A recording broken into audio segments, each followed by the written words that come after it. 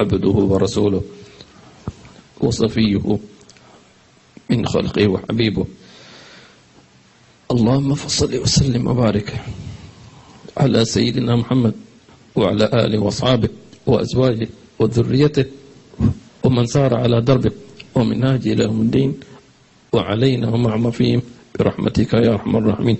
ثم أما بعد، السلام عليكم ورحمة الله وبركاته.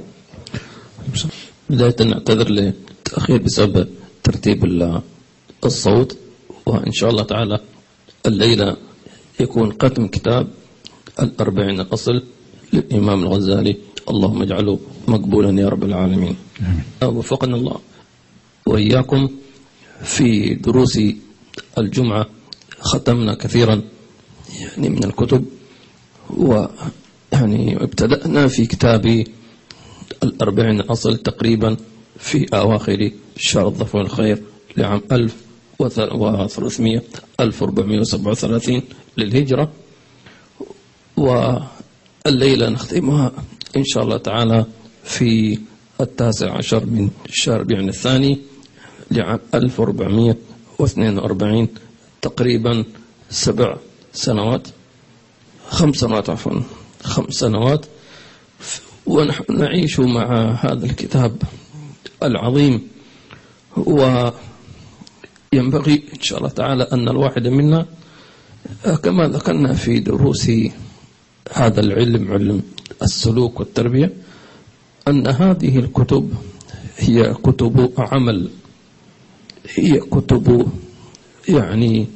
سلوك، هي كتب تحقيق هذا الخطاب بحيث يكون شيئا معمولا به في ظواهرنا وبواطننا. فنسأل الله عز وجل كما وفقنا لحضوره ولسماعه، نسأل الله عز وجل أن يوفقنا للعمل به، آمين. الإمام الغزالي رحمه الله تعالى في خاتمة هذا الكتاب وضع هذه الخاتمة الجميلة في يساعدنا جزا الله خيرا على كيفية أن تجعل مناظرة بين من ومن، بينك وبين نفسك. سبحان الله، المناظرة تكون غالبا ما بين طرفين، ما بين شخصين، لكن هنا أن تناظر نفسك.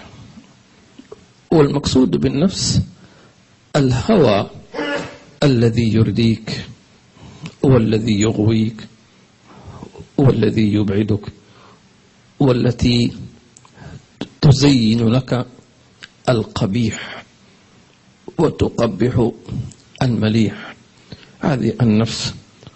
فلذلك سنتمعن في هذه المناظرة مخاطبتنا أنفسنا، فجزاه الله عنا خير الجزاء. So the function of this book, he has provided for us a beautiful ending to the book to make it easy for us in showing us how to develop the ability to look into your own self. And when we say self, the nafs, we're talking about the hawa, the desires, everything that attracts you and distances you from your Lord, and it also decorates that which is ugly and makes it beautiful to you. So therefore this analysis of oneself is required, and Muhammad Ghazali has showed us how to do this. Bismillah. بسم الله الرحمن الرحيم. نقرأ في كتاب الأربعين في أصول الدين للإمام أبي حامد الغزالي رحمه الله تعالى ونفعنا بعلومه وعلومكم ورضي الله عنكم. آمين وعنكم جميعا. خاتمة في مناظرة النفس. اعلم أن قد نبهناك وشوقناك فإن أعرضت عن الإصغاء اعلم أن قد نبهناك وشوقناك فإن أعرضت عن الإصغاء أو أصغيت بظاهر قلبك كما تصغي إلى الكلام الرسمي فقد خبت وخسرت وما ظلمت إلا نفسك. ومن أظلم ممن ذكر بآيات ربه فأعرض عنها ونسي ما قدمت يداه إنا جعلنا على قلوبهم أكنة أن يفقهوه وفي آذانهم والهدى فلن يهتدوا إذن أبدا. وإن أصغيت إصغاء ذي فتنة وبصر حديد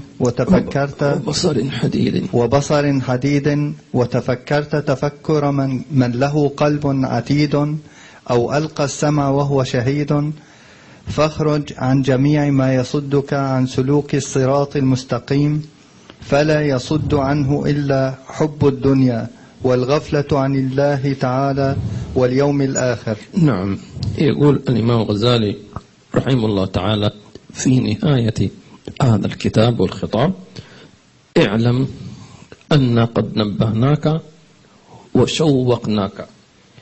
الغالب التنبيه يكون لمعنيين: التنبيه لشيء خطير، تمام، فهذا يسمى الغفلة، أو التنبيه لشيء عظيم وهذا يسمى الاستبصار. فكأن الإنسان إذا كان مشغولا بالدنيا فتنبهه فهو غافل، واضح؟ وإن كان لم يتنبه للأعلى، مثلا هو في علو لكن هناك أعلى، هناك هو على فضل، هناك أفضل، على حسن هناك أحسن، فهنا يسمى الاستبصار أحسن، فهنا يسمى الاستبصار. عز وجل يقول: قد جاءكم بصائر من ربكم، تمام. فمن أبصر في نفسه يقول نبهناك. وكون شوقناك، التشويق غالبا يكون معاني الكشف الحجب، في معاني الدنو من المولى سبحانه وتعالى، في معاني الخير والفضل والعطاء. اعلم أن قد نبهناك وشوقناك. طيب، المفروض أن النتيجة للعاقل إذا نبهته وشوقته، المفروض تكون نتيجة إيش؟ أو ردة الفعل ماذا؟ أن يستجيب. يعني شوقت ونبهت، إذا لم تنتبه فأنت في خطر، وإذا لم تصغي للتشويق فأنت متأخر. فينبغي للعاقل الفطن أن إيش؟ أعرضت عن الإصغاء، أو أصغيت بظاهر قلبك، يعني بأذنيك، كما تصغي إلى الكلام الرسمي. الكلام الرسمي خطاب رسمي، يعني يقول لك هذا يعني شيء مش مهم، يعني كلمة في المجالس الرسمية عادية ليست. لماذا؟ معنى الكلام الرسمي معناه أنه هذا لا يعني، تمام. هذا يقول لك هذا ما يعني، الكلام رسمي عام لجميع مثلا الشعب وكذا. لكن هذا يعني متى يكون الكلام يعنيني؟ إذا خطبت بكاف خطابه أو باسمك، تمام. فهنا يقول فقد خبت وخسرت، خبت وخسرت وما ظلمت إلا نفسك. ثم ذكر الآية التي سنذكرها إن شاء الله تعالى.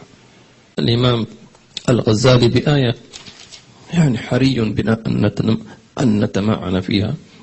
يقول الله عز وجل: ومن أظلم ممن ذكر بآيات ربي فأعرض عنها ونسي ما قدمت له.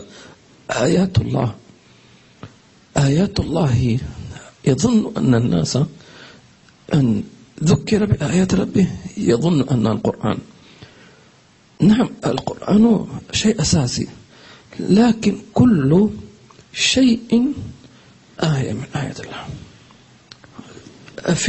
منذ كنت في الإعدادي، يعني كان أحد المدرسين للفقير في مادة القرآن، ما شاء الله كان رجل فاضل نحسبه كذلك يعني. فكان يقول لنا هذه عبارة سبحان الله يعني علقت في قلبي وعقلي سبحان الله. فيقول: القرآن يا ابنها يعني على قسمين: قرآن مقروء وقرآن منظور. فأما المقروء فالذي تقرأه في المصحف. وأما المنظور فالذي ترى في الكون فهي كل آيات، هذه آيات تقرأ وهذه آيات تنظر. سبحان الله. ولذلك الله عز وجل يقول وكم من آية في السماوات وفي الأرض يمرون عليهم عنها معرضون. ومن أظلم ممن ذكر بآيات ربه. الآن هذا كتاب كله آيات الله، آيات الله. فحينما نذكر بآيات الله، آيات الله آيات العطاء، آيات الجهود، آيات الإحسان، آيات الرضا، هذه آية من آيات الله. حينما ترى عبدا مقربا ويفضي عليه المولى من المعاني والأسرار، هذه آية. يقول لك هذا آية في العلم، هذا آية في النور، هذا آية في التواضع، هذا الإنسان آية في الأدب، صح ولا؟ حينما نمدح إنسان في أعلى مراتب مثلا الأدب نقول هذا يضرب بالمثل، هذا آية من آيات الله في العلم والسلوك. فلذلك ومن أظلم ممن ذكر بآيات ربه فأعرض عنها، سبحان الله، ونسي ما قدمت يداه إنا جعلنا على قلوبهم أكنة. الأكنة جمع كنان وهو الغطاء، تمام. يقول لك تكنن مثلا بالغطاء أي تدفى يكون كنان أن يفقه، سبحان الله.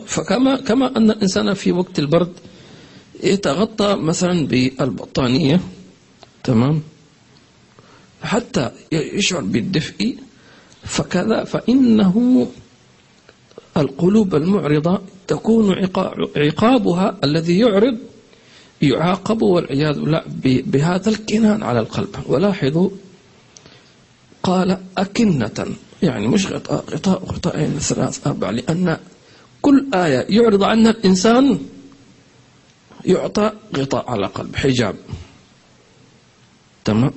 مررت بآيتين من آيات الله ثم أردت حجاب ثاني، لذلك تسمى حجب والعياذ بالله عز وجل. وفي أن يفقهوه ما يفهم ما يدرك، وفي آذان وقر الصمم وإن تدعو من الهدى فلن يهتدوا إذا أبدا. الله يعافينا وإياكم من ذلك، آمين. وإن أصغيت إصغاء ذي فتنة وبصر حديد وتفكرت تفكر من له قلب عتيد وقد ألقى السمع وهو شهيد فاخرج عن جميع ما يصدك عن سلوك الصراط المستقيم. هذا الذي نحتاجه أن نصغي إصغاء الفطن. المؤمن كيس فطن، يقول النبي صلى الله عليه وسلم. الفطنة الذكاء، أو بعبارة أخرى الإدراك. كل الإنسان وخاصة الذي يعني يكون في سن تجاوز سن الشباب أو سن يعني البلوغ وبدأ يعني يدخل في سن الرشد، تمام. سن الرشد هذا غالب يعني في العشرينات من العمر، هذا يسمى سن الرشد. هو لما بلغ أشده، تمام، وبلغ 40 سنة، حتى إذا رشد وبلغ 40 سنة. وفي آية أخرى في سورة سيدنا يوسف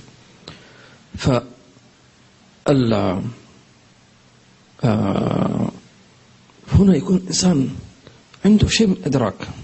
الآن مثلا عندما نتفكر، كل واحد منا يتفكر، خاصة إذا كان وصل إلى 40 عمره، حاول أنك تستذكر حينما كنت شابا مراهقا، تتفكر وتستغرب من نفسك، يقول أنا كيف تصرف هذا التصرف؟ فين كان عقلي؟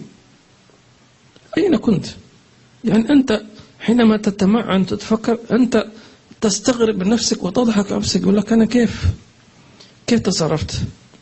وسبحان الله، يعني قبل يوم هكذا يعني تذكرت موقف حصل لي هكذا في سن يعني في بداية العشرينات من العمر، موقف يعني أقول في نفسي كيف أنا تصرف يعني كيف أنت ما كنت يعني هل كنت لا أفهم أو لا أدرك أو شيء. هذا الذي يقصده إصغاء ذي فتنة وبصر حديد. البصر الحديد يقول لك كما قال سبحانه وتعالى فبصرك اليوم حديد، يعني ما يخطئ.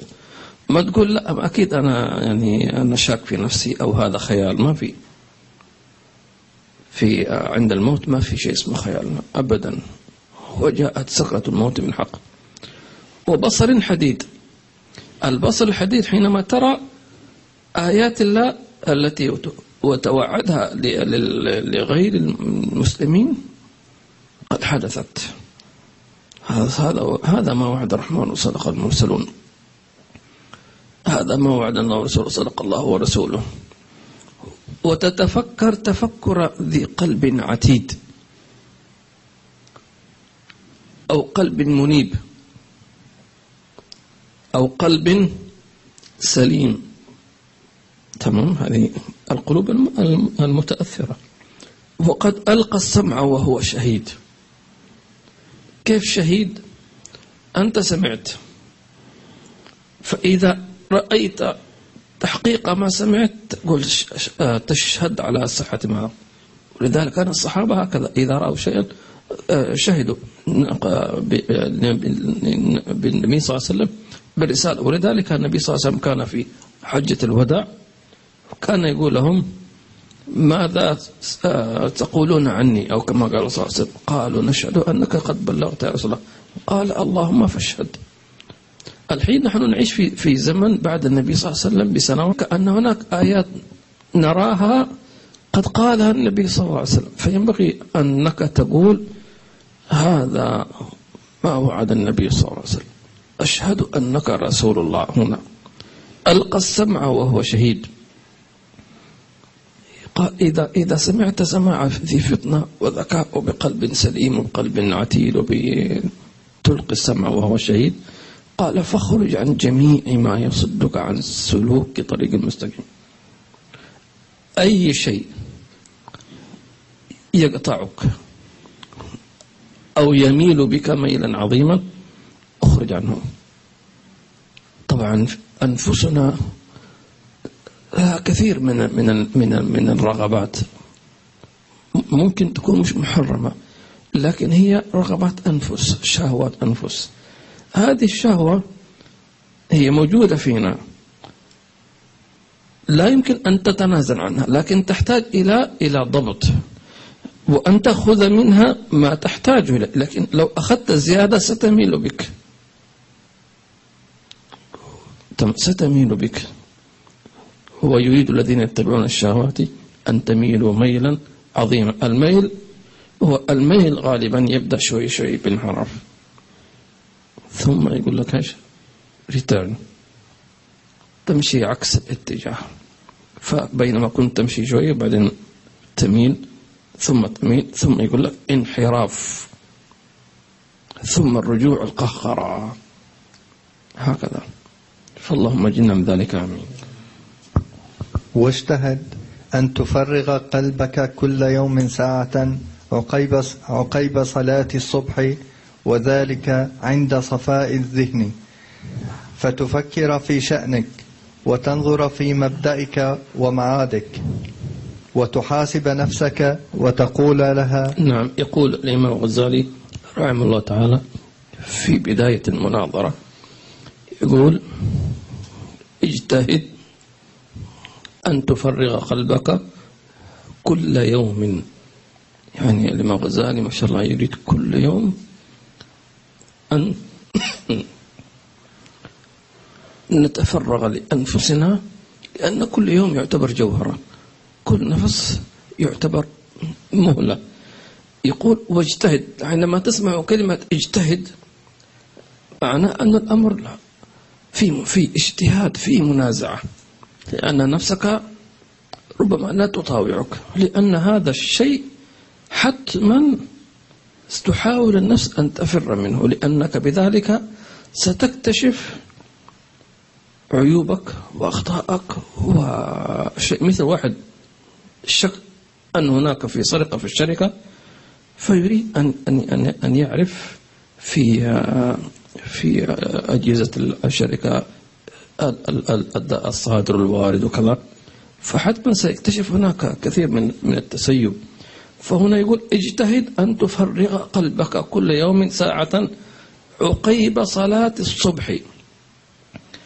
فهنا لأن في هذا الوقت غالبا يكون إنسان يعني عنده شيء من الفراغ القلبي، الفراغ النفسي في بداية صلاة الصبح. يقول فتفكر في شأنك وتنظر في مبدئك ومعادك وتحاسب نفسك. ثم بدأ لنا كيف يكون الخطاب مع النفس في تلك السوايع. مقصود بالساعة اللي هي ولو لحظة، ولو دقائق معدودة أنك تجلس مع نفسك. نعم. ثم تزيد بعد ذلك حسب فراغك. نعم.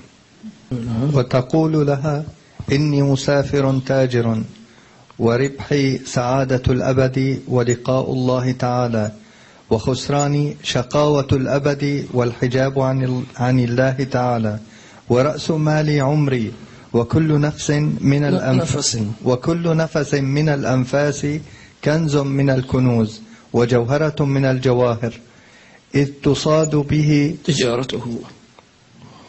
ولا تصاد عندكم؟ إذ تصاد. طيب عندنا نسخة ثانية. به سعاد الأبد، وأي سعادة الأبد، وأي كنز أعظم من هذا. وإذا فني العمر انقطعت التجارة وحصل اليأس، وهذا اليوم يوم جديد قد أمهلني الله تعالى فيه، ولو توفاني لكنت أشتهي أن يرجعني إلى الدنيا لأعمل صالحا. نعم. يقول نعم. طيب فاحسبي يا نفس أنك قد توفيت ورجعت إلى الدنيا يوما واحدا، فاجتهدي في هذا اليوم الواحد وانظري لنفسك، فإن لم تمهل للغد فقد استوفيت ربح هذا اليوم ولم تتحسري، وإن أمهلت فاستأنفي للغد مثل ذلك، ولا تخدعي نفسك بتمني العفو، فإن ذلك ظن قد يكذب ولا ينفع التحسر. ثم هب أنه قد عفي عنك، أليس قد فاتك ثواب المحسنين، وناهيك عن حسرة وندامة. وناهيك به حسرة وندامة. يقول الإمام الغزالي هذا المناظرة يوميا،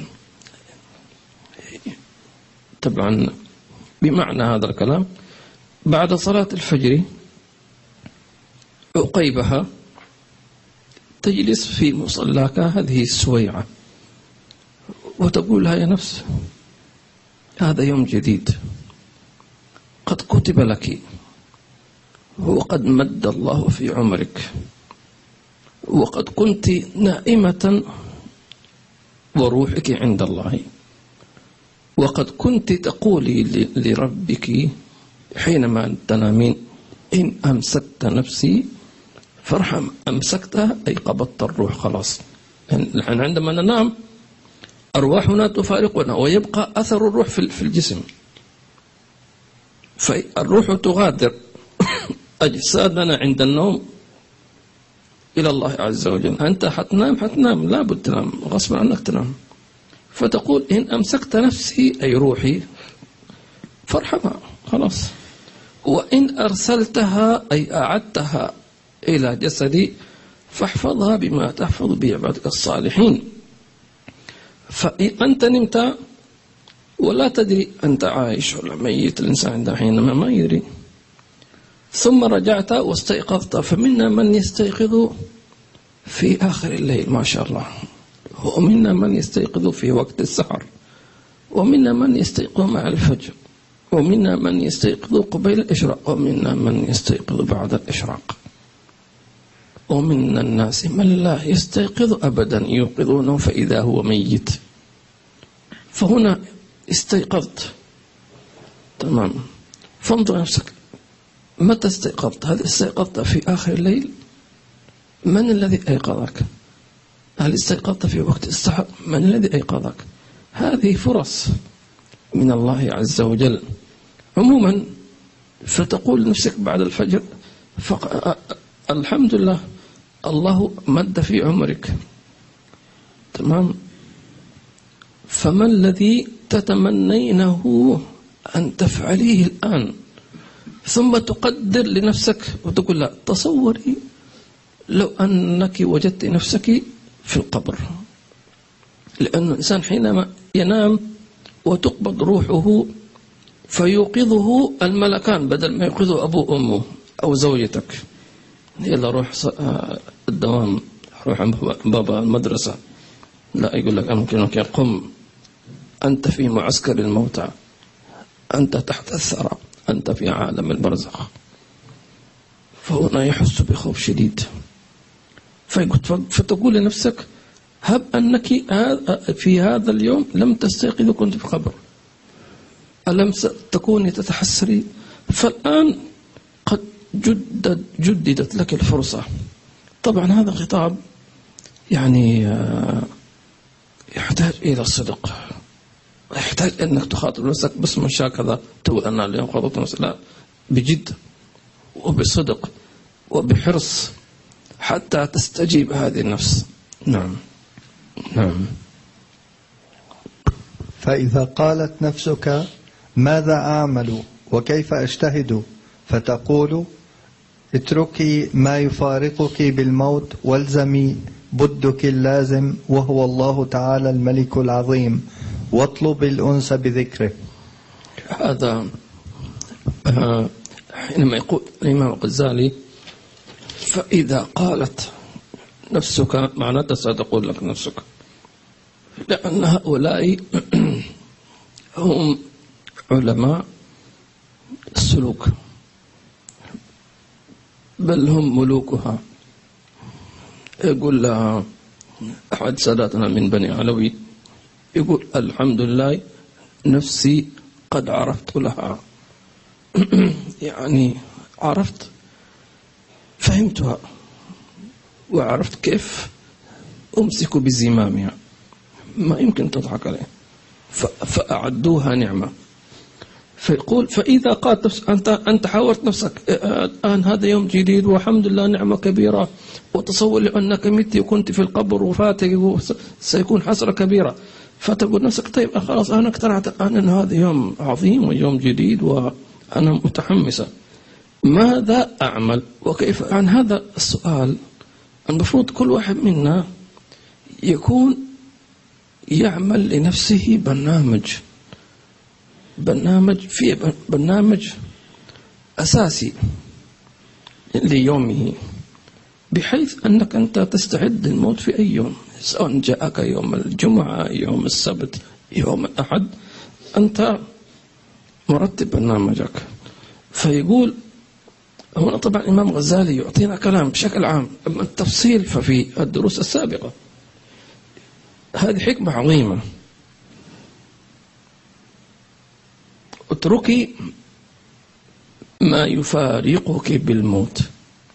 الحين لو واحد منا جالس الآن، طيب يقول اترك الذي يفارق بالموت. مثلا واحد ماسك جوال ويشوف في الإنترنت مثلا مباراة كرة قدم، مش حرام، مباح، لكن هذه المباراة ستغادرك إذا مت، لن تدخل معك على قبرك، تمام؟ اتركه. الشيء الذي سيفارقك بالموت اتركه، لأن هذا مضيع لعمرك. طيب إذا أنت كنت تقرأ قرآن استمر عليه، هذا لن يفارقك. وقال الحبيب عمر بن عبد الرحمن العطاس شبيه بهذا الكلام، قال الحالة التي تحب أن تموت عليها إلزمها.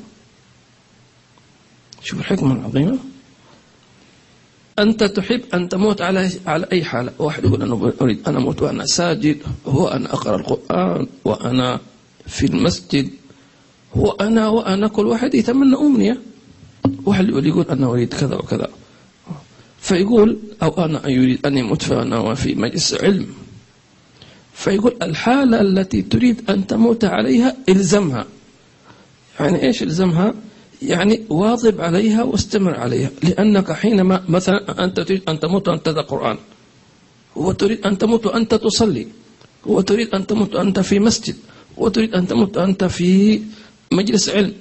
إذن برمج حياتك أن يكون لك من وقتك للقرآن وللعلم وللذكر ولقيام الليل. فإنك لو اجتهدت وصدقت ونويت وصدقت في نيتك أتاك الموت فيما كنت تتمناه. واضح؟ أتاك الموت ما فيما كنت تتمناه. سبحان الله. وأذكر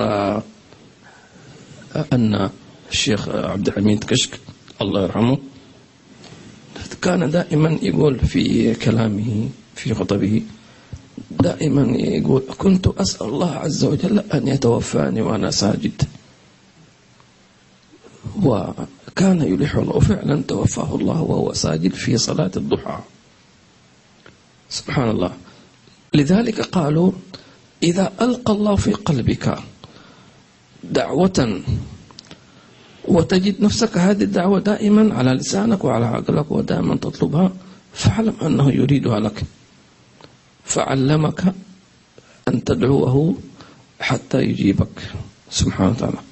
فاللهم علمنا ما ينفعنا يا رب العالمين. إذن هذه حكمة عظيمة. اتركي ما يفارقك بالموت، سواء يعني أي شيء يتعلق أنه لن تستفيد معه في قبرك، اتركه أو خذ الذي تحتاج منه، والزمي بدك اللازم هو الله الذي لا يفارقك. وكما ذكرت أن الحبيب عمر بن حمد العطاس قال الحالة التي تخاف أن تموت عليها اتركها، والتي تحب أن تموت عليها الزمها. حتى كان بعض السلف يعني إذا أراد أن يذهب إلى السوق يعتبر من الأشياء الضرورية، أكيد لابد أن تذهب للسوق تشتري، فكان إذا ذهب يقول لأهلي بسرعة أخاف أن يأتيني الموت. وما هي أسواقهم؟ في أسواق في تريم ولا إيش؟ ما شاء الله تحصل هذا يذكر الله وهذا يصلي على النبي صلى الله عليه وسلم، لا نساء كاسيات عاريات ولا، كلهم يعني يتقون الله. فانظر كيف نحن زماننا الآن لو واحد ما عنده وقت فراغ يقول خلينا نزور المولات ساعة ساعتين. سبحان الله. يعني الحياة يعني ربما فرضت علينا بعض الأشياء ونحن سمحنا لها للأسف الشديد. ولو تفكرنا بهذا التفكر نقول وين نحن؟ لو أراد الواحد منا أن يحسب الساعات التي قضاها في التسوق سيفاجأ. يقول معقول هذه الساعات، اجمع الساعات ستعطيك أيام، واجمع أيام ستعطيك أسابيع، واجمع أسابيع ستعطيك أشهر، واجمع الأشهر ستعطيك سنين. ربما لو واحد منا فعلا جلس، لو كان عندنا واحد فعلا عنده كان يحاسب نفسه من ربما يخرج بكم سنة وهو في السوق 5 سنوات أنا في أسواق، لا حول ولا قوة إلا بالله، 5 سنوات. فكيف الآن نحن نعيش في هذا الزمن، زمن الإنترنت والجوالات والمولات عفوا ولا السوشيال ميديا كم يعني فعلا ستكتشف أنك وين ساير. حتى أن الواحد منا سيصفو له، يقول لك الصافية بيوريش صافي الربح، صافي الربح ستجد نفسك أنك خلال 24 ساعة كلها يمكن نص ساعة لهذه لله فقط. اللي لو أن الواحد مثلا فرضا لو أن شخصا مسلما ما يصل الله ولكن غافل يصلي فقط لا يعرف الله إلا في الصلوات الخمس، جزاه الله خير يصلي. فلو أعطينا كل صلاة 5 دقائق في 5 صلوات كم نتيجة؟ 25 دقيقة، خليها 30 دقيقة، خليها ساعة، والباقي مع الدنيا كذا. فمعنى ذلك أنك 30 دقيقة ونص ساعة من عندي زيادة هدية صارت ساعة،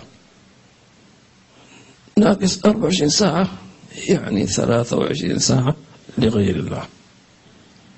هذا شيء فظيع، هذا فظيع جدا.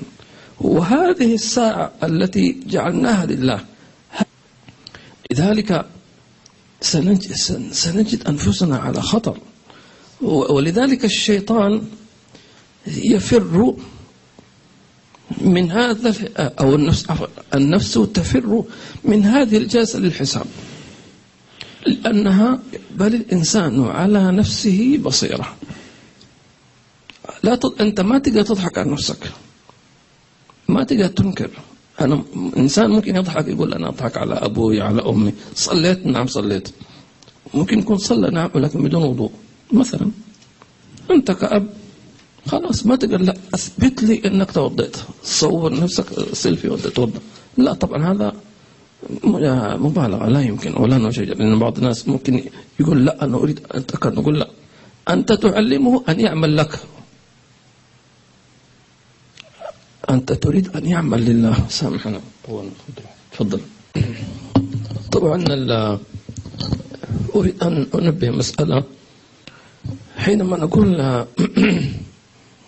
أن هذا بعض السلف إذا دخل السوق يقول أنا بسرعة عشان أخاف أن أموت في السوق. هنا ملاحظة، أول شيء من يموت في السوق معنى سوء خاتمة، لا، أو يموت في يعني مكان مثلا يعني عام أو كذا. العبرة تعلمنا أن العبرة بحالك عند الموت، لا أين تموت، كيف تموت، حالة القلب. ممكن هذا الذي مات في السوق مثلا ربما كان يذهب للدعوة إلى الله، دعوة إلى الله، أو يذهب لكي يطعم مسكينا، أو ذهب لأن يشتري غرضا لأبيه أو أمه، أو يشتري هدية لإنسان عزيز عليه أو إنسان أو شيخه. تمام. لو مات وهو في السوق في تلك الحالة كيف موتته؟ حسن خاتمة، بالعكس في وسط السوق، لأنه لو اشتري هدية يفرح بها أخاه المسلم. الله أكبر.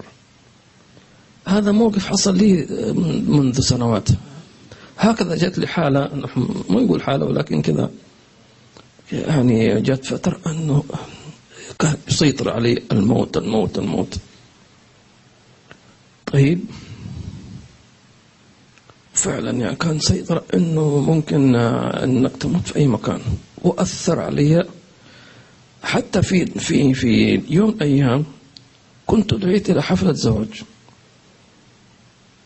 فترددت، قلت أخاف أموت في الزواج. فعلا، مع أنه زواج عادي، لا اختلاط ولا نسوان ولا زواج عادي زي ما تشوف يعني، لكن يعني سيطر عليه سيطرة. فهذا الشخص الذي عزمني معروف يعني إذا يعني إيش أقول له أنا أخاف أموت يعني كنت. فبعدين وأنا أشاغل نفسي يعني عزيز علي وكذا، فقال لي تعال شوف هذه الأخوة في الله يعني جميلة جدا. قال لي تعال ولو مت هناك أنت على حسن خاتم أنك جيت إجابة للدعوة وإدخال الفرح على قلب أخيك المسلم. فقلت سبحان الله جميل جدا هذا المعنى، لأنه حسب نيتك أنت. فإذا شفت إنسان مات في السوق هذا سوء خاتم، لا كيف سوى، يمكن جاي ترسق لأولاده. فأنا أريد أن أصحح مفهوم. وممكن واحد يموت في المسجد سوء الخاتمة، مات في المسجد مثلا ذهب ليسرق مثلا، صح ولا لا؟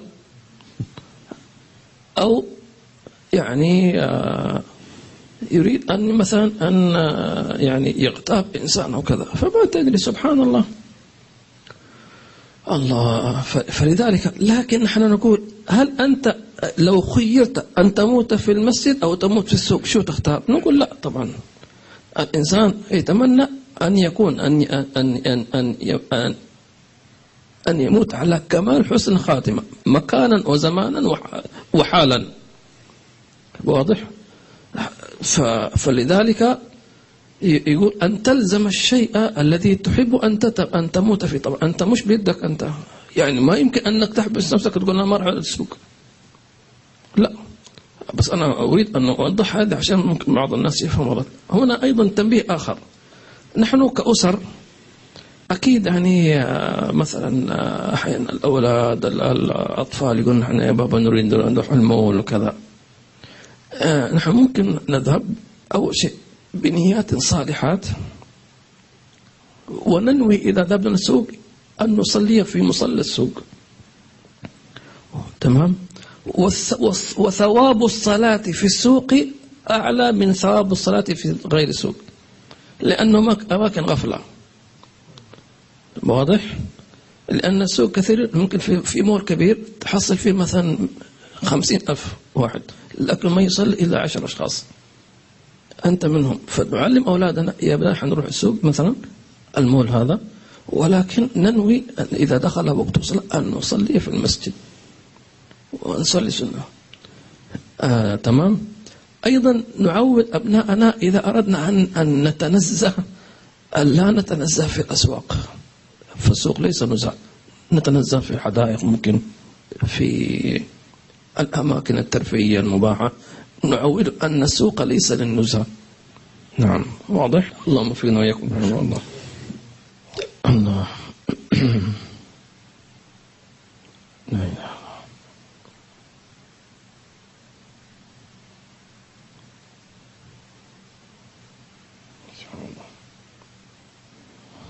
كانت تلك الفترة من كثرة يغلب على الفقير الموت كذا، فكان مسيطر على الفقير حتى رأيت ملك الموت نفسه في المنام. الحمد لله. والباقي غير صالح النشر. يعني نريد أقرأ.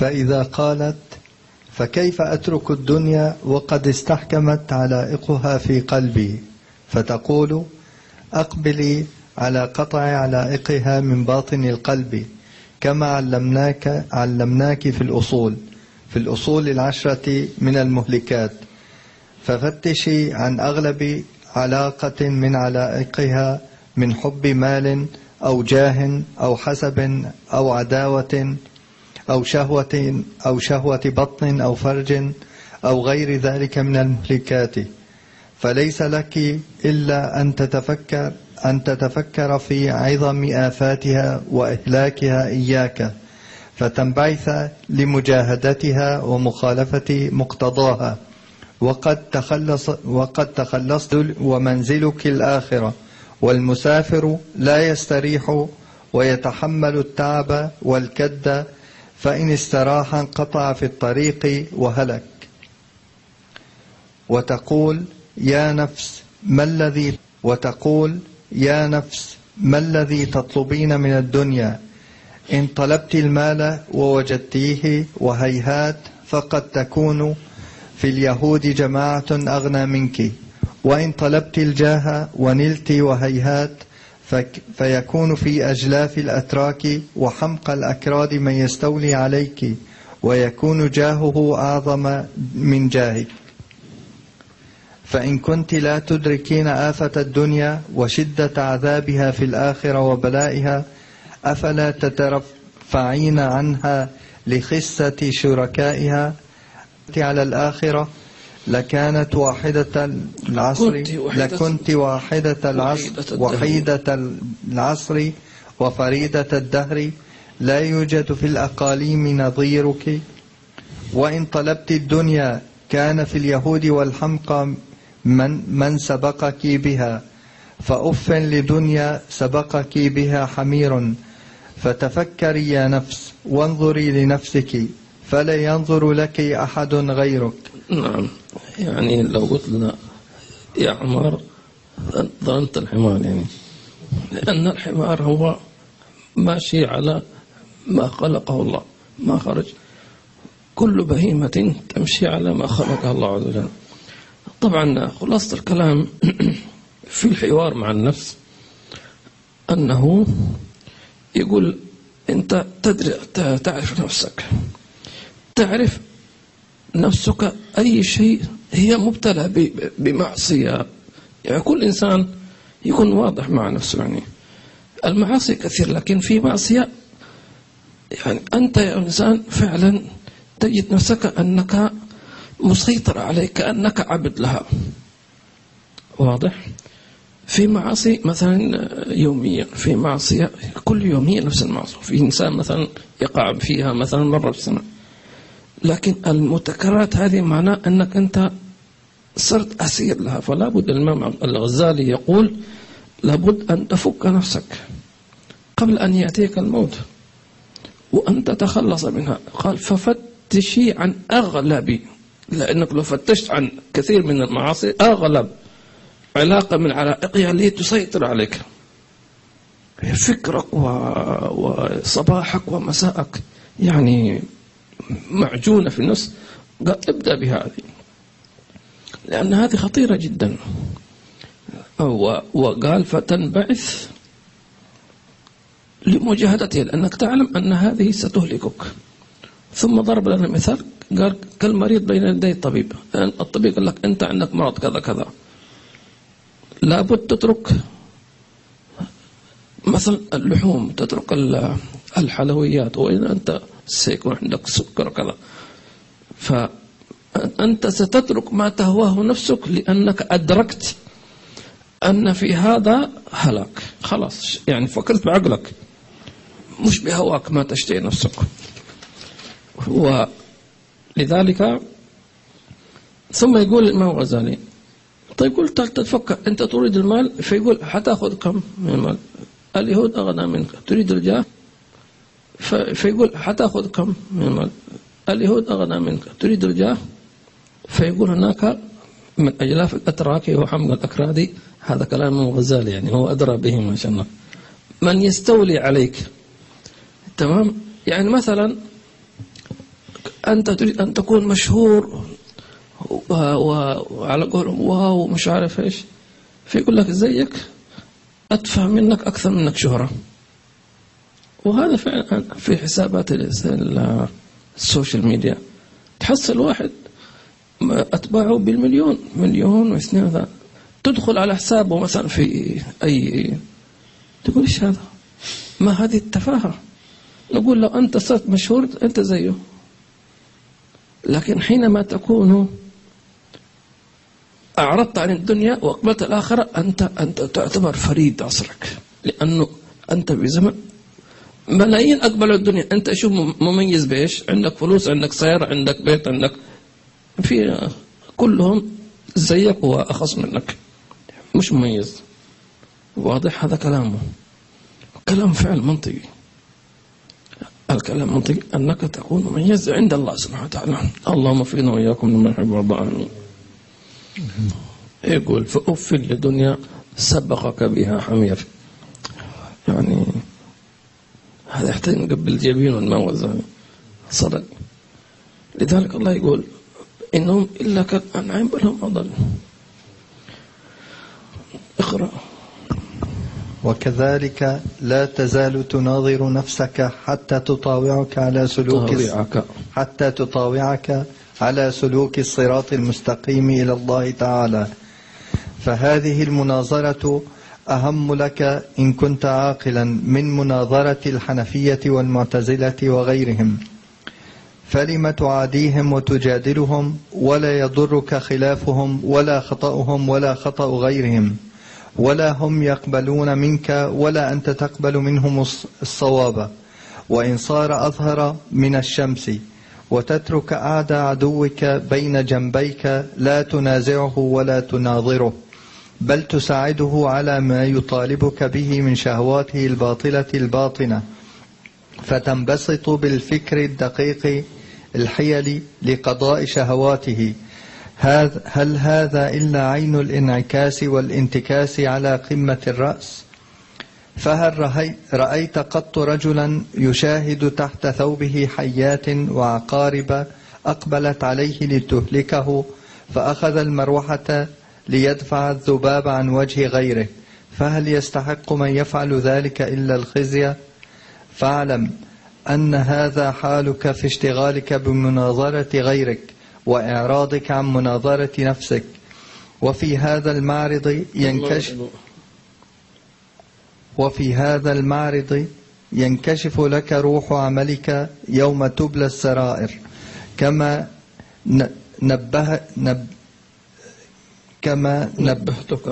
نبهتك على كيفية مكاشفات الآخرة بأسرار الأعمال وأرواحها. وما لم تناظر نفسك مدة طويلة فإنها لا تخليك لمناجاة ربك وذكره والإقبال عليه. ثم طريقك مع النفس إذا خالفتك أن تعاقبها. أن هذا يحتاج الاستمرار، لأن النفس غالبا ستنكر وتلف الدور زي أي إنسان تنظره، لكن حتنتصر عليها إذا كان قصدك لله عز وجل. ويقول أن هذه المناظرة بينك وبين نفسك يعني أفضل من أن تناظر غيرك من أصحاب الفرق والمذاهب، لأن هذا هم لن يقتنعوا وأنت لن تقتنع ولن أنت تستفيد. لكن أنت هنا حينما تناظر نفسك أنت ستكتشف عيوبها وستتخذ قرار أنك لابد أن تنقذ نفسك من هذه المهلكات. أنت هالك، ما في مجال أنك تفكر، أنت غارق، ما في مجال أنك تتأخر أو أن تقتنع. فلذلك يقول أن هذه المناظرة مهمة لإنقاذك من السير والميل لغير الله تبارك وتعالى. اللهم وفقنا يا رب لهذا الشيء بعافية. نعطي مثال، شخص دائما يستيقظ لصلاة الفجر بعد الإشراق، يعني صار هذا شيء متكرر. طيب أنت تشوف نفسك تتكرر عليك هذا الشيء، ليش ما تجلس مع نفسك؟ هل أنت راضي بهذا الشيء؟ يقول لا أنا مش راضي، ولكن شو أسوي؟ كيف شو أسوي؟ هناك خطأ، هناك خلل، هناك في مشكلة، لكن أنت استسلمت لها، خلاص عادي أنا معذور. إلا نفسك تقول أنت معذور، نايم، رفع القلم عن 3 عن نايم حتى يستيقظ بالدليل كمان. لا أنا ما أرضى لهذا الشيء. فهنا تبدأ تخاطبها وتقول لها يا نفس أنت حين يعني في الأسبوع 3-4 أيام تفوتك صلاة الفجر، هناك في خطأ. تبدأ تناقشها، تعرف شو السبب. هل هو سهر بالليل؟ هل هو مثلا مثلا يعمل أو يأكل كثيرا مثلا فينام طويلا مثلا؟ هل فإذا وجدت سببا امنعها عنه أو رتبه أو اضبطه. هنا يسمونه العلاج، التقويم. أنت تقوم نفسك، ترد على الصواب. فإن لم تستجب ورجعت فعاقبها بما هي تحبه. والنفس كالطفل إن تهمله، إذا الأم أهمل الطفل ترضعه فإنه سيستمر على حبه. تحصل واحد طفل عمره 7-8 سنوات هو يسمون هذا إيش مصاص على إيش يا خلاص، أمه ما خلت عشان يسكت خلاص. الله، إن تهمله شب على حب الرضاع، وإن تفطمه تمنه ينفطم. نعم. وإن أردت أن تتعلم طريق مناظرتها ومراقبتها ومحاسبتها ومعاقبتها فاطلبه من كتاب المحاسبة والمراقبة، فإن هذا الكتاب لا يحتمله، والله تعالى يوفقنا وإياك بفضله وسعة جوده، إنه على ما يشاء قدير وبالإجابة جدير. وصلى الله على سيدنا محمد وسلم، والحمد لله رب العالمين. وقد تم كتاب الأربعين في أصول الدين، فرغ من نقله ومقابلته يوم الاثنين 28 من رجب شهر الله الأصم سنة 77 و500. وصلى الله على سيدنا محمد وآله الطاهرين وسلم تسليما كثيرا، رحمتك يا أرحم الراحمين. الحمد لله رب العالمين على إتمام هذا الكتاب.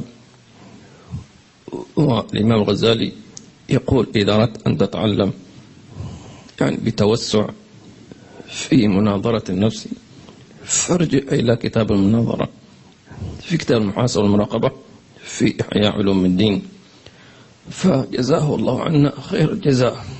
هم قالوا أن كتاب الأربعين هو كتاب مصغر، فاللهم لك الحمد على إتمام هذا الكتاب وعلى تدريسه ودراسته وتعليمه وتعلمه. اللهم لك الحمد، اللهم لك الحمد، اللهم لك الحمد، اللهم لك الحمد، اللهم لك الحمد أن جعلت أمثالنا يقرأوا أمثال هذه الكتب، أنفاس العارفين بالله تبارك وتعالى.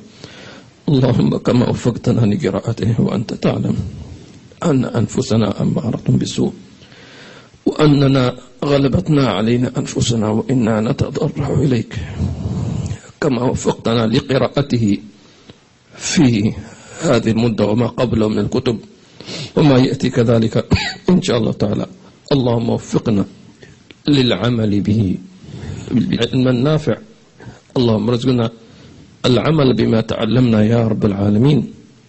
اللهم إنا إذا أسألك أن تجعل هذا الكتاب وهذا الدرس شاهدا لنا لا علينا يا رب العالمين. نوينا أن نعمل بهذا الكتاب، نوينا أن نراجع أنفسنا، فأعنا يا ربي، أعنا يا ربي، أعنا يا ربي، وأعنا يا ربي، فإن أنفسنا قد غلبتنا، هي ويح نفس الغوية عن السبيل السوية، أضحت تروج علي وقصدها الجاه والمال، يا ربي قد غلبتني وبالأمان سبتني وفي الحظوظ كبتني وقيلتي من أكبار. قد استعنتك ربي على مداوات قلوبنا وحلي عقدتك بنا فانظر إلى الغم إنجال. اللهم اجزي عنا الإمام الغزالي خير الجزاء. اللهم اجزي عنا شيخنا المربي سيدنا محمد ابن محمد ابن محمد ابن أحمد الغزالي الطوسي. اللهم اجزي عنا خير جزاء. اللهم ارفع درجاته. اللهم انزل على قبره هذه الساعة الرحمات والنظرات والعطايا الواسعات يا رب العالمين. اللهم كافئوا نيابة عنا. اللهم إنا نستفيد من كتبه ونسألك اللهم أن تبلغ سلامنا إليه يا رب العالمين، أن تبلغ سلامنا إلى سيدنا الإمام الغزالي خير الجزاء عليه سلام الله تبارك وتعالى. اللهم إننا أحببناه من أجلك، وإن كان هناك الفرق الشاسع بيننا وبينه وهو في أعلى عليين، فنسألك اللهم كما رزقتنا قراءة كتبه، فاللهم اجمعنا به في عالم البرزخ وعالم الآخرة وفي أعلى فراديس الجنان. آمين يا رب العالمين. ربنا اغفر لنا والإخوان الذين سبقونا بالإيمان ولا تجعل في قلوبنا غلا للذين آمنوا ربنا إنك رؤوف رحيم. جزاك الله عنا يا سيد الإمام الغزالي خير الجزاء. اللهم إنك ألقيت في قلوبنا محبة الإمام الغزالي ونحبه في الله عز وجل، وإن كنا بعيدين عن هذا كلامه وعن أحرفه وعن سيرته، لكننا نحبه في الله عز وجل. جزاه الله عنا خير الجزاء. فاللهم اجعلنا من المتحابين فيك والمتجالسين فيك. اللهم إنك إن النبي صلى الله عليه وسلم أخبرنا أن المحب مع المحب يحشر المحب مع من أحب يوم القيامة، وإننا نحب الإمام الغزالي، فاحشرنا جميعا تحت لواء الحمد يا رب العالمين، مع النبي مع سيدنا محمد صلى الله عليه وسلم والنبيين والصديقين والشهداء والصالحين وحسن أولئك رفيقا، ذلك الفضل من الله وكفى بالله عليما. اللهم اجزي عنا من خدمنا في هذا الدرس وفي قبل من الدروس، من خدمنا بجميع أنواع الخدمة، من عرفنا ومن لم نعرف، من بث أو تسجيل أو ترجمة أو نشر أو فتح بيت أو قراءة أو دعاء أو غير ذلك، أو تهيئة طعام أو غير ذلك، فاللهم اجزي عنا خير الجزاء يا رب العالمين. اللهم إن تقبل منا هذا الدرس ورزقنا العمل يا رب، ورزقنا العمل بذلك وسائل عنا ذلك يا رب العالمين. اللهم إنك وفقتنا لقراءة كتب الإمام الغزالي، فاللهم اجعلنا من طلبته واجعلنا ممن أخذ عنه وإن كان هو في عالم المرزخ. اللهم إنا نوينا بقراءة كتبه المجالسة والصحبة، فاجعلنا يا ربنا من الذين صاحبوه في الدنيا وفي البرزخ وفي الآخرة، واجعلنا مشايخنا الكرام الذين أذنوا لنا في قراءة كتب الإمام الغزالي، والذين أسسوا لنا هذه المجالس، والذين أذنوا لنا فنحن في بركاتهم وفي نظراتهم وفي أسرارهم، والكلام كلامهم والخطاب خطابهم. إلهنا وسيدنا لا تجعل آخر العهد بيننا وبين هذه الدروس ولا هذه الكتب. اللهم اجعلنا ممن يتلقى العلم يعني حتى نلقاك وأنت راضي عنا بعد عمر طويل وحال جميل. لا تحرمنا من مجالس العلم ولا مجالس الذكر ولا من العلم والعلماء ظاهر وباطنا في سر أسال فاتوا إلى حضرة النبي.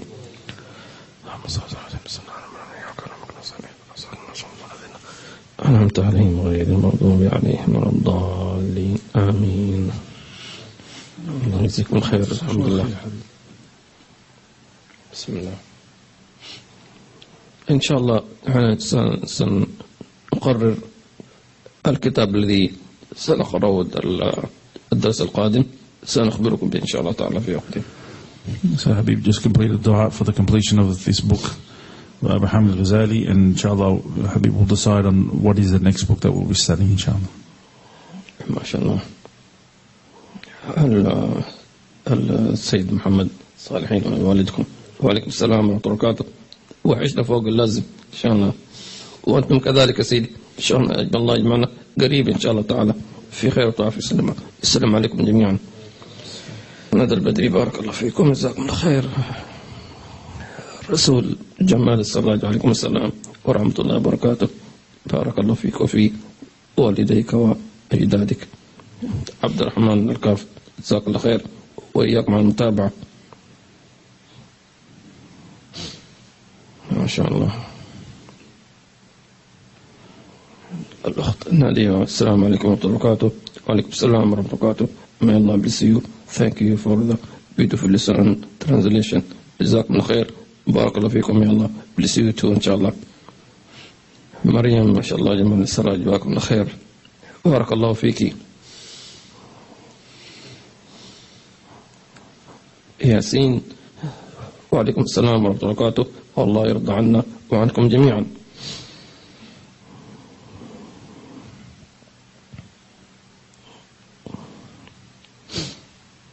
الشخص ما سماه لايت. السلام عليكم ورحمة الله وبركاته. May Allah bless you both. إن شاء الله تعالى. Which order should I do the following أذكار؟ استغفار، لا إله إلا الله، صلوات على النبي صلى الله عليه وسلم. which order should؟ ترتيب كله خير طبعا. أول شيء لا إله إلا الله، ثم هي كلها يعني يسمونها أوراد، يعني أو من أولى أوراد المريد ثلاثة: لا إله إلا الله، والصلاة على النبي صلى الله عليه وسلم، والاستغفار. فتبدأ بلا إله إلا الله، وتصلي على النبي محمد صلى الله عليه وسلم، وتستغفر الله تبارك وتعالى أقلها في اليوم 100 مرة، 100 إن يعني قدر الاستطاعة إن شاء الله. هذا عبد الرحمن العلي يقول وعليكم السلام ورحمة الله وبركاته. جزاكم الله خير. يقول إذا كان للإنسان ساعة من الوقت مثلا هل يقسم من العلوم الأساسية قرآن، فقه، سلوك، لغة عربية، أم يجعل كلها القرآن حتى ينتهي ثم يبدأ بالعلم الآخر؟ لا، أن هناك في علوم يجب أن تتعلمها لتصحح بها عبادتك. فأنت تحتاج أن تصلي، لابد تتعلم فقه الصلاة، فقه الوضوء، الأشياء التي تحتاج أن تتعلمها لتصحح بها عبادتك ابدأ بها. القرآن كتلاوة هذا لابد منه. فتلاوة القرآن يعني إذا كان أنت مشغول جدا فاجعل لك يعني ولو يعني نصف أو ربع جزء من القرآن. أهم شيء أنك تستمر على ذلك، فتبدأ بالشيء الذي هو يعتبر شيء فرض عليك كتعلم تصحيح العبادة وتصحيح العقيدة. نعم. يقول ياسين وكذلك علم السلوك، هذا علم واجب أن يتعلم إنسان. أمراض قلبي هذا ما يعتبر درجة ثانية ثالثة، لا، هذا أساس يعتبر. نعم. محمد شبير ياسين جزاك الله خير أخي ياسين، ونحن كذلك نحبك ونحب كل من حضر معنا في الله تبارك وتعالى. أحبك الله لما أحببتنا من أجله. نعم. محمد شبير وعليكم السلام ورحمة الله وبركاته. جزاك الله خير. Thank you so much for the درس and translation. جزاك الله خير. الأخت علا وعليكم السلام ورحمة الله وبركاته. ما شاء الله. الأخت سكينة وعليكم السلام ورحمة الله. جزاكم الله خير وجزا الله خير أحمد على الترجمة. جزاكم الله خير كذلك على المتابعة. الأخ حسن يقول أي أفضل قراءة القرآن ومطالعة الكتب؟ كله طبعا كلام الله ليس فيه مفاضلة، لكن المقصود نحن لا نتكلم عن الثواب، نتكلم عن الشيء الذي يجب أن تتعلمه. يعني لو واحد قال أنا سأقرأ القرآن 24 ساعة لكن لا أتعلم لا فقه ولا جزاكم الله خير على المتابعة.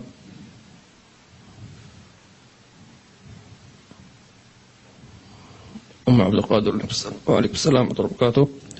جزاكم الله خير كذلك. الله يرزقنا أنه كتاب وتطبيقه فينا في أين ولا تجهيز الكتاب. الإجازة هذه في لها مشوار طويل.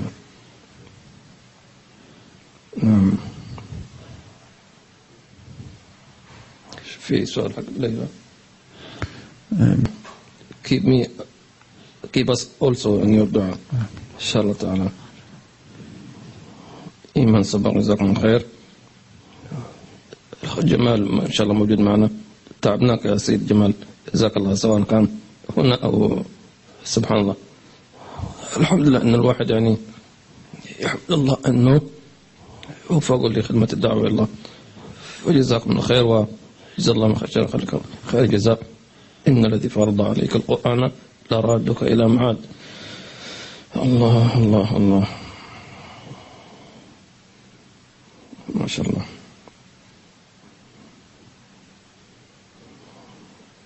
جزاك الله خير ومن خشين على المتابعة. حياكم الله. الفاتحة لسه في أسئلة كمان.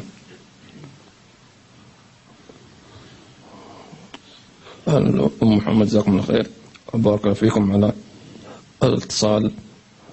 أخذ معنا الطاس جزاكم الله خير على المتابعة. الحمد لله. الأخت فريدة المعلم جزاكم الله خير على المتابعة. المدد إن شاء الله تعالى. المدد يا بني علوي. الله. أخ علي الشريف جزاك الله خير. الحمد لله. please keep us in your دعاء إن شاء الله تعالى. you too إن شاء الله تعالى keep us in your دعاء also. الله يبارك الله فيكم. وبالنسبة للإجازة طبعا الإجازة من قراءة الكتاب كمدارسته والعمل به، فإن صحت الإجازة كما جاز مشايخنا لكم أجزناكم بالعمل بهذا الكتاب. قلنا قبل الإجازة. قبل الإجازة. جزاكم الله خير. الفاتحة إلى نقرأ الفاتحة، آية الكرسي، الفاتحة مرة، آية الكرسي مرة 11 مرة من سورة الإخلاص، والمعوذتين إلى روح النبي صلى الله عليه وسلم وآل بيت وصحابه، وإلى روح الإمام الغزالي، وإلى حضرة النبي صلى الله عليه وسلم.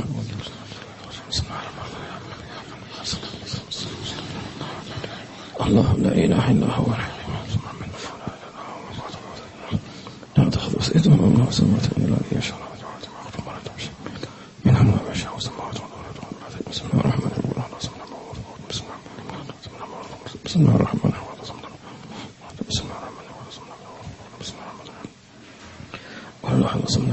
بسم الله الرحمن الرحيم. بسم الله الرحمن الرحيم. بسم الله الرحمن الرحيم.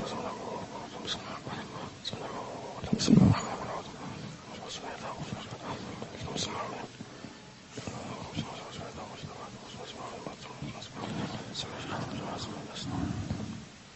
الحمد لله رب العالمين، والصلاة على سيدنا محمد وعلى سيدنا محمد. اللهم وصل ما قمناه من سورة الفاتحة وآية الكرسي خلاص ومعذرة إلى روح سيدنا محمد صلى الله عليه وسلم، وإلى روح الأنبياء المسلمين وعلى وصلنا على بيته والصحابة الكرام، وإلى روح مشايخ الكرام وبني علوي والإمام حجة الإسلام الإمام الغزالي محمد بن محمد بن محمد ابن أحمد الغزالي الطوسي. اللهم ارفع درجات الجنة ومدن بمعلومهم وبأسائل مركات محاضاتهم، ورزقنا الفهم عنهم في خير وتعافى إلى حضرة النبي. اللهم صل على سيدنا محمد.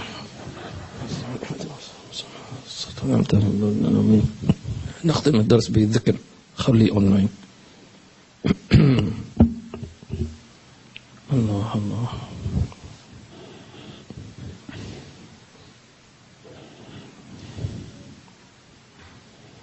اجمع قلوبكم واخرج من قلوبكم ما سوى الله قدر المستطاع.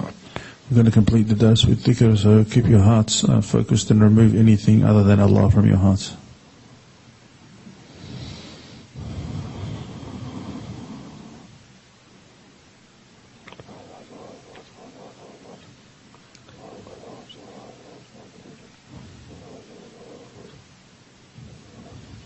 فاتحة إلى حضرة النبي.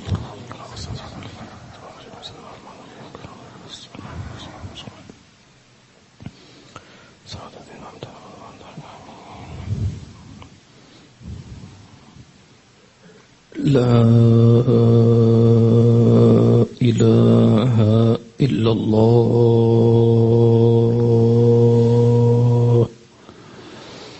لا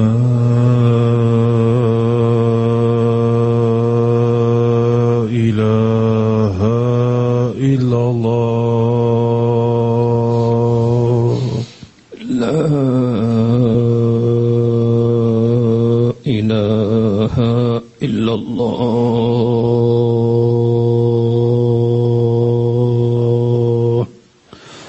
لا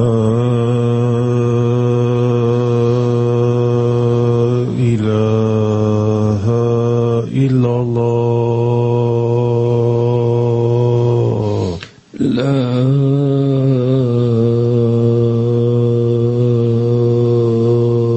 إله إلا الله. لا